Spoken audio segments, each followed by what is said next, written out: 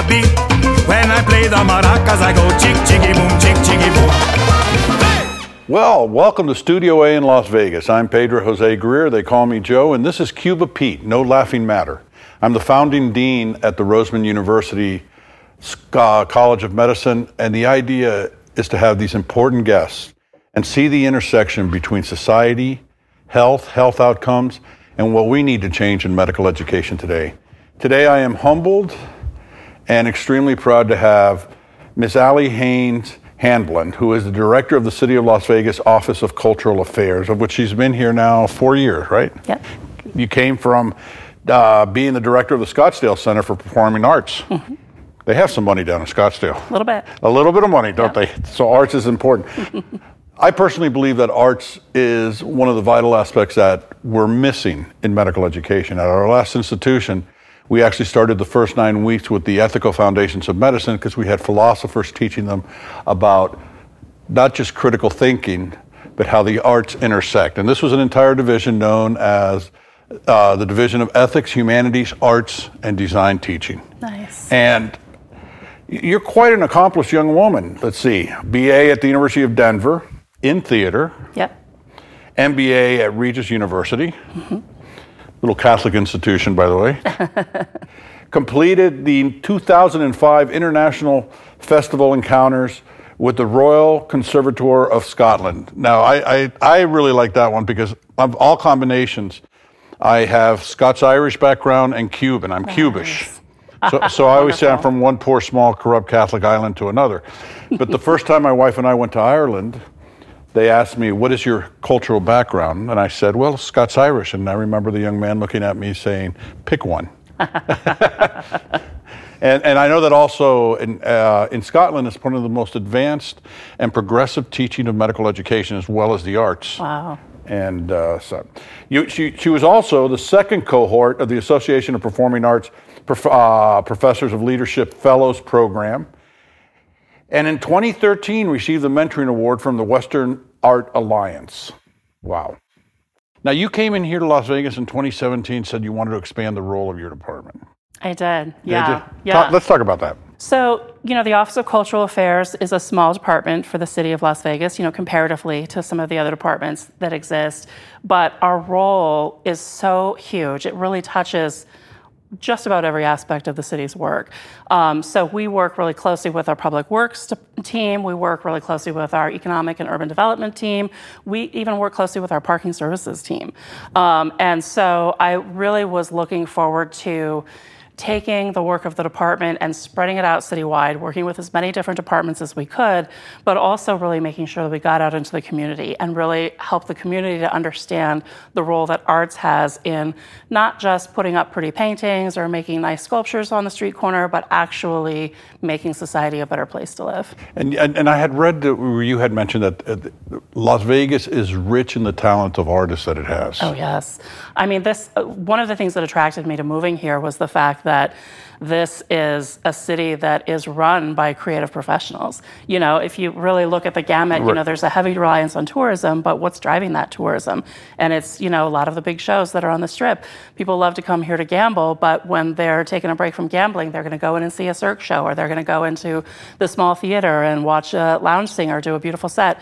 And so, there's just this great variety of artists that work across the spectrum, all the way from, the high dollar entertainment, all the way down to local community theater groups. And it's really everywhere. If you stop and take the time to look around, you realize that there's very few neighborhoods in Las Vegas that are untouched by artists. And I've seen that, and it looks beautiful, by the way. You've done a spectacular job. We've been here about a year and 3 months. Oh, wonderful. And we consider ourselves Las Vegans already. We love this place. This has been really, really nice. And it's also nice to get away from hurricanes. Yes, it is.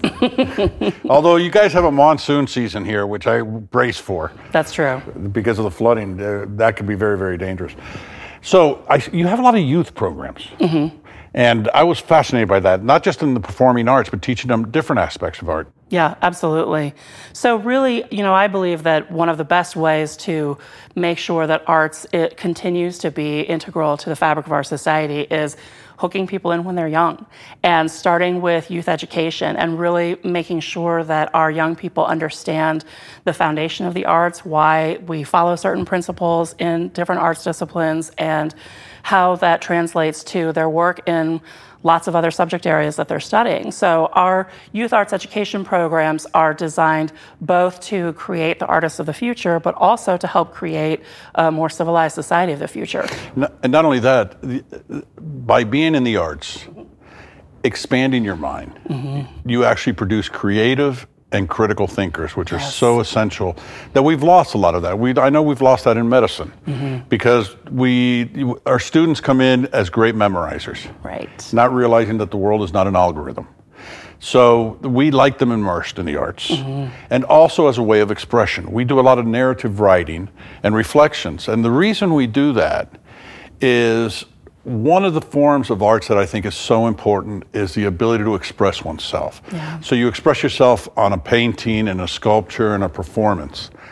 But if we're going to make change in this country for the better, a physician that cannot tell a story cannot make a change. And also, as medicine is changing technologically, the role of the doctor is shifting incredibly. I mean, when I was trained, and I'm old, we had a stethoscope, a hammer, an ophthalmoscope, an otoscope, and a tuning fork. Wow. Nowadays, you have all this advanced technology. We didn't have we used to have to memorize everything in pharmacology. Now it's on your phone. Wow. Now at the bedside you have an ultrasound that you can do a bedside ultrasound. And now there's algorithms that'll tell you which is the best therapeutic interventions to do and things of that nature. So the art of communication, which has been lost quite a bit in my profession, and not just communication, but the art of listening. Right. That it becomes important that we change that. There's a lot we need to change in my profession, and I say that because let's look at the health outcomes of this country. Yeah. So I had served in 2 presidential administrations, Bush Sr. and Clinton, and I remember during health reform, one of the things I found most amazing was, like everything else in Washington, everybody believes we have to change except for what we do. Right. We got that right, but everybody else needs to change. Well, we needed to look at our own profession, see what we needed to change. We have, we could be classified as racist, sexist, xenophobic, and elitist. And why do I say that? Well, if 50% of physicians are women, but only about 10% are in leadership, that's pretty sexist. If only 5% of American medical students are African Americans and about 1/3 of that are in leadership positions, that's a problem. Yeah. And it's like 5.5% with Hispanics, and the same thing with there's only 4 Hispanic deans in this country, and 3 of them are in Puerto Rico. Wow. So, we have to really say, okay, let's shake this up, but let's produce the best physician for the future. And what I love about it, what you're doing is you're going into these areas of Las Vegas that many times we have the potential of getting a kid that's a first generation. Yeah.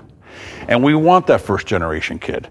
We have a master's program that we were working out a deal with Southern Nevada University, where they can come in after the 3rd year, get a master's degree, have 2 marketable degrees, and then have the option of dental school, medical school, pharmacy school, or nursing school. But we need them to come in, and they need to be critical thinkers, and they need to be creative thinkers, and that's where the arts play such a major role. Yeah. Just for a student to learn how to look at a piece of art in a museum is teaching them the art of observation. Yeah. And one of the exercises that I like doing, and I forgot the lady who created this, was there would be 2 people, one with blindfolds on and the other one sitting in the chair, and they would look at a piece of art. And then they would go, okay, lights off, on, nothing on the screen, take the blindfold off. Now, describe to them what you saw. Nice. And then you would have 4 similar scenes, and they had to pick the one that you had seen. Wow. So fascinating. The art plays such a major role, as well as with physicians. If you had a way to teach art in medical schools,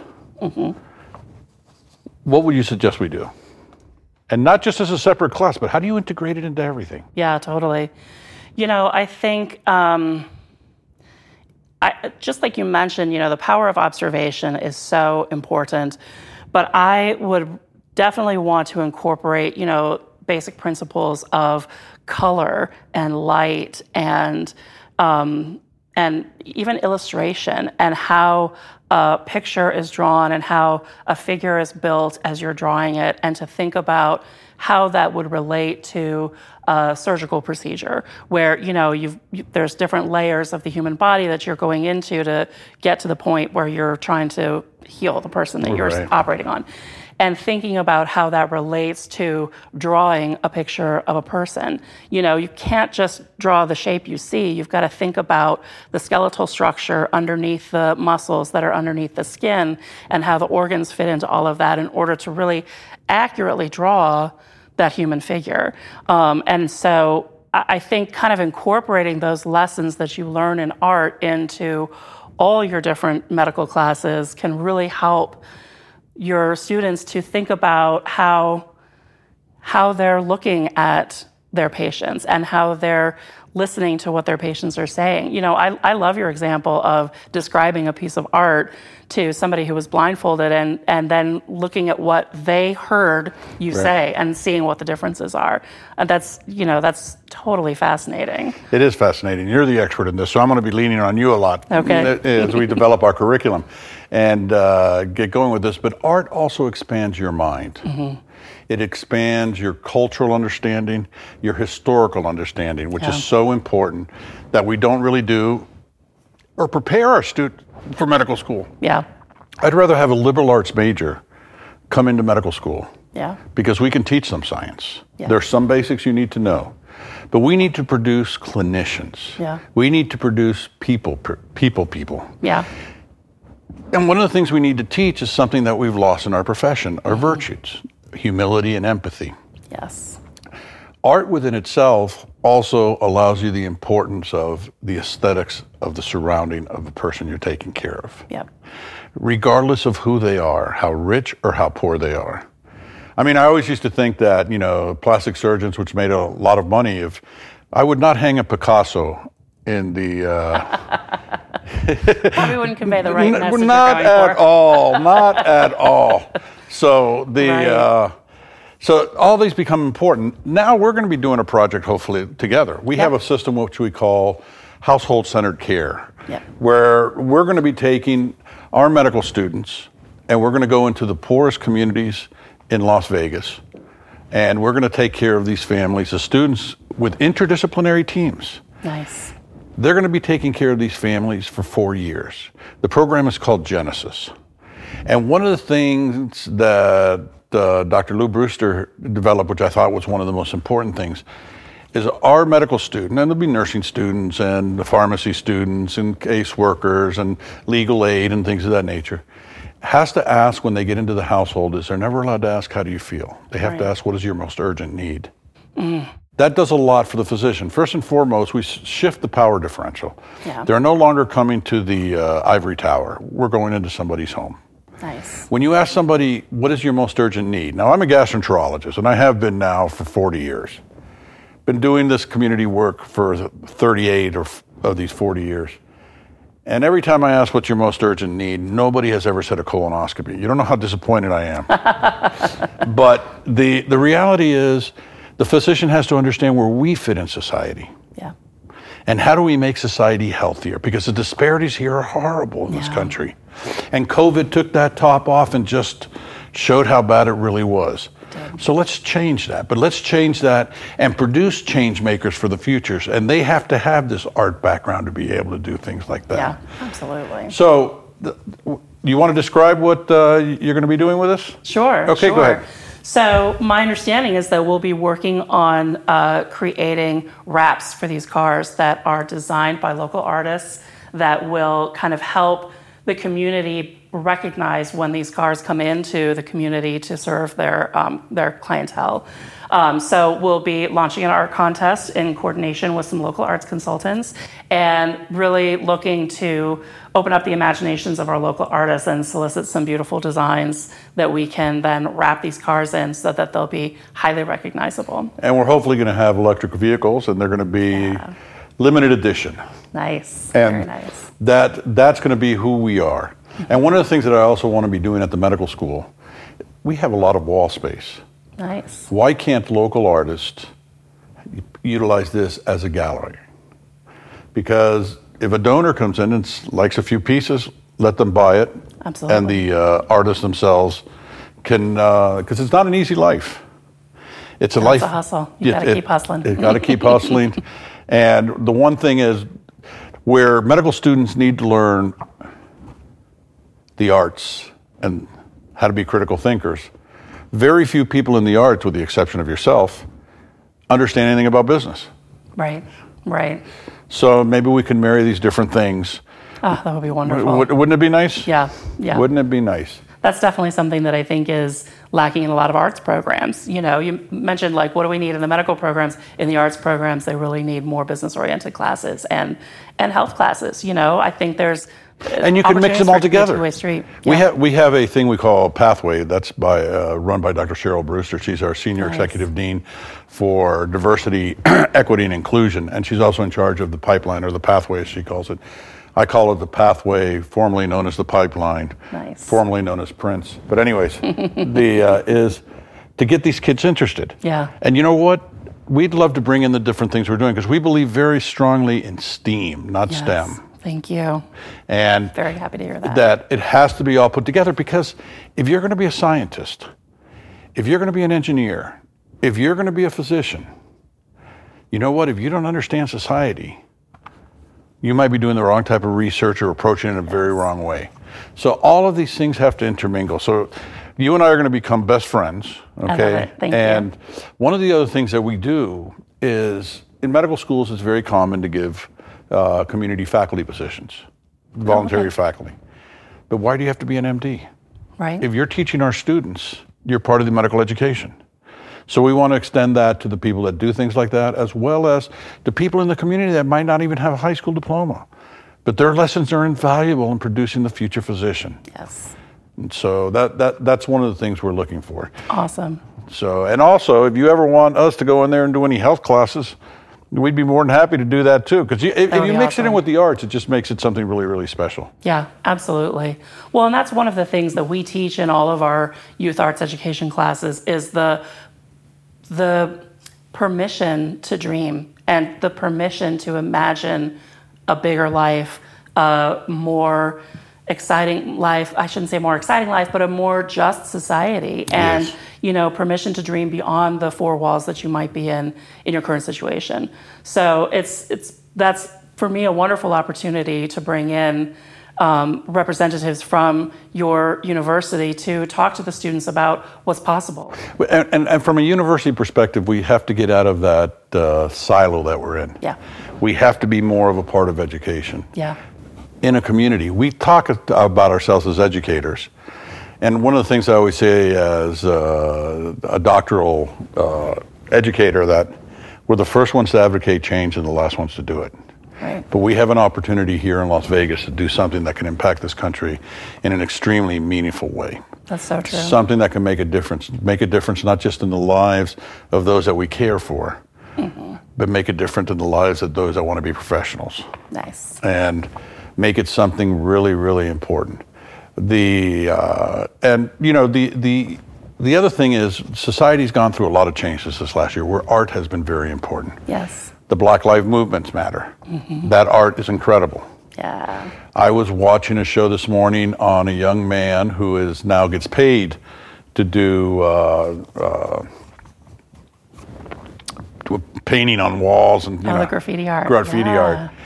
But the first piece he ever did was he died 25 years ago. Tupac Shakur. Tupac Shakur, and how he had not heard of him. Wow. He listened to his music, and And so he did one of him and Malcolm X next to each other. Wow. So the art of music, Yeah. changed this kid's life in the art of expression, Nice. in graffiti art. And that's here in Vegas. That's awesome. Isn't that that was Well, and super? the best part is, as you mentioned, now he's done this graffiti mural with these two important figures of our Yeah. history for future generations to look at and say, who's that person? I want to know more about that person. Like, that's a beautiful mural. It's really cool. I'm going to learn more about that person. So that continues the learning for generations to come. That's exciting. Not only that, as we're going through these different things with, especially the racism in this country and xenophobia Yeah. and all the other things we listed, because it's not exclusive to my profession. Right. And art is the expression that allows people to say, wow, that was wrong. Yeah. Yeah, wow, maybe that person was a hero. Yeah. Maybe I'm not looking at these things correctly. And it gives you that open mind. Absolutely. And it allows discussion. It definitely does. And one of the things that I love the most about arts, particularly in the performing arts, which is my background, is that not only does arts allow you that opportunity for discussion, but it almost requires failure, and for you to learn from that failure and then to come back from it and say, okay, this, I tried that and that didn't work. I tried that and that didn't work. And then you keep trying new things and you finally find something that works. And that's, for me in the performing arts as an actor, if I got to opening night and never had that frustrating moment where I just wanted to quit the whole thing, I got really nervous that I really hadn't done my work. Like that creative process necessitated me really pushing myself and pushing past those opportunities of, trying to figure it out and failing over and over again. And that's another great lesson that, our youth and frankly, a lot of our adults still have to learn about how to function appropriately in society. No, 100%. And actually, it's interesting because that aspect of not being afraid to fail, taking that leap, I look at it also from an investigative perspective, research. If you're going to think of big ideas, you can't be afraid to fail. It's required. You're It's going to required. fail, so you have to be prepared for it. And if you're going to be a medical student, it's okay to fail. Yeah, Nobody's perfect. exactly. And we give too much pressure with that. So you need a lot of support services with that. But it's allowing the mind to expand. Yeah, And that to me is one of the most important things that we need to do big time in this country. yeah, And we got a lot of healing to do from not just recent history, but decades and centuries of these things. absolutely. Yep. So we're going to wrap these cars with local artists. Yep. We're going to have a contest. Yep. We're going to go into the communities. And one of the things we tell the medical students during orientation is you have 4 years to save the world. And you Nice. just wasted 1 week in orientation. So we like to put a little pressure on them to There you make them go. think that that's there, but they can't do it by themselves. Yeah. And we're so looking forward to this partnership. Me too. This is really going to be something incredible. Yeah. What else would you like to tell our audience? Well, I think, part of the reason that I'm so excited to be here today is to really have this opportunity to talk about the fact that the arts and sciences are not mutually exclusive. And that, if you want to be a scientist, that doesn't mean that art is, a fluff item or a luxury or, an extracurricular that you add on just to make your credits. That really, like, the study of arts and the study of sciences are so interconnected to each other that it's critical to know both. And so that to me is just exciting to have this conversation and to know that that's what you're building in this community. Well, my son's a performer. Nice. Let's see, that was 16 years of private Catholic education. Excellent. To become an improvisational comic. See? And I asked him one day, I said, Joey, what is improv? Mm-hmm. And he thought about it for a second, and he said, it's empathy. Wow. He says, if you don't listen, you can't respond appropriately. And I said, wow, maybe we should be teaching improv to medical students and all doctors. Yep. To listen, to respond appropriately to those things. Yeah. And so I married way up, so I got smart kids. That's Excellent.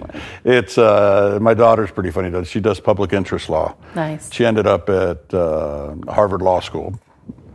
But it was funny because when she got into like every school from Yale on down, and I said, you can't go to Yale because my mother would pronounce it jail. We're Hispanic, and that I have to do all this explaining. You can go to Harvard, just don't be like them.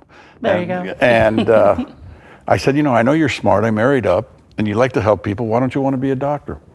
And she goes, Dad, you don't get it. She goes, when it's take your kid to work day and you're doing colonoscopy, seriously, you think that's something I'm interested in? But her second answer was very profound to me. She goes, Dad, physicians are doctors to people. Lawyers should be doctors for society. Wow. And that has stuck with me. We have to take that expanded view of the world. Yeah. I'm a liver specialist. It's not about a liver. I went into hepatology because they did a study when I was in my internship where Cubans had twice the incidence of liver cancer as the rest of Americans. Wow. It turned out to be when they discovered the antibody to hepatitis C, when we retested the blood, it was hepatitis C. Wow. But it was all related to what we call social determinants. And in this case, social determinants that did not affect the poorer class, but social determinants that the upper middle class and the wealthy. Every Cuban family that could afford it had its own syringe and needle for vaccines and B12 shots. Oh, interesting. And you would boil it for 10 minutes, like they'd say, and it would kill every virus except for hepatitis C, back then known as non-A, non-B. Wow. And it's a very indolent virus because it takes 20, 30 years before it manifests itself in the liver. So, wow.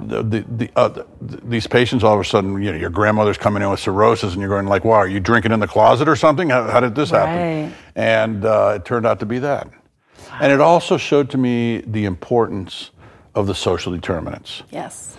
The things that cause up to 90% of all diseases, but we never teach in medical school. Right.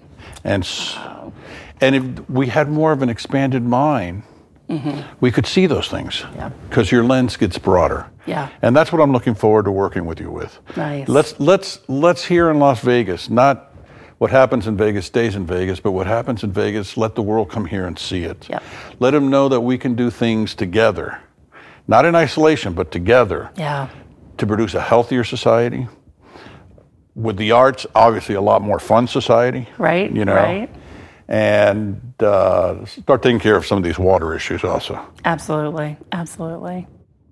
It has been such a pleasure to have you here.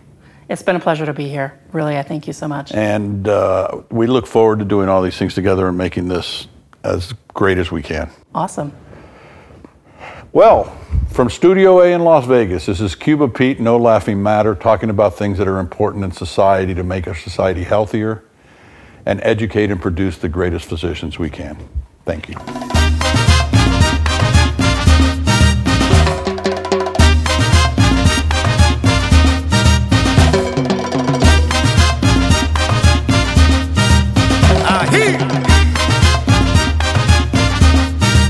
They call me Cuban Pete. I'm the king of the rumba beat. When I play the maracas, I go chick, chiggy, boom, chick, chiggy, boom.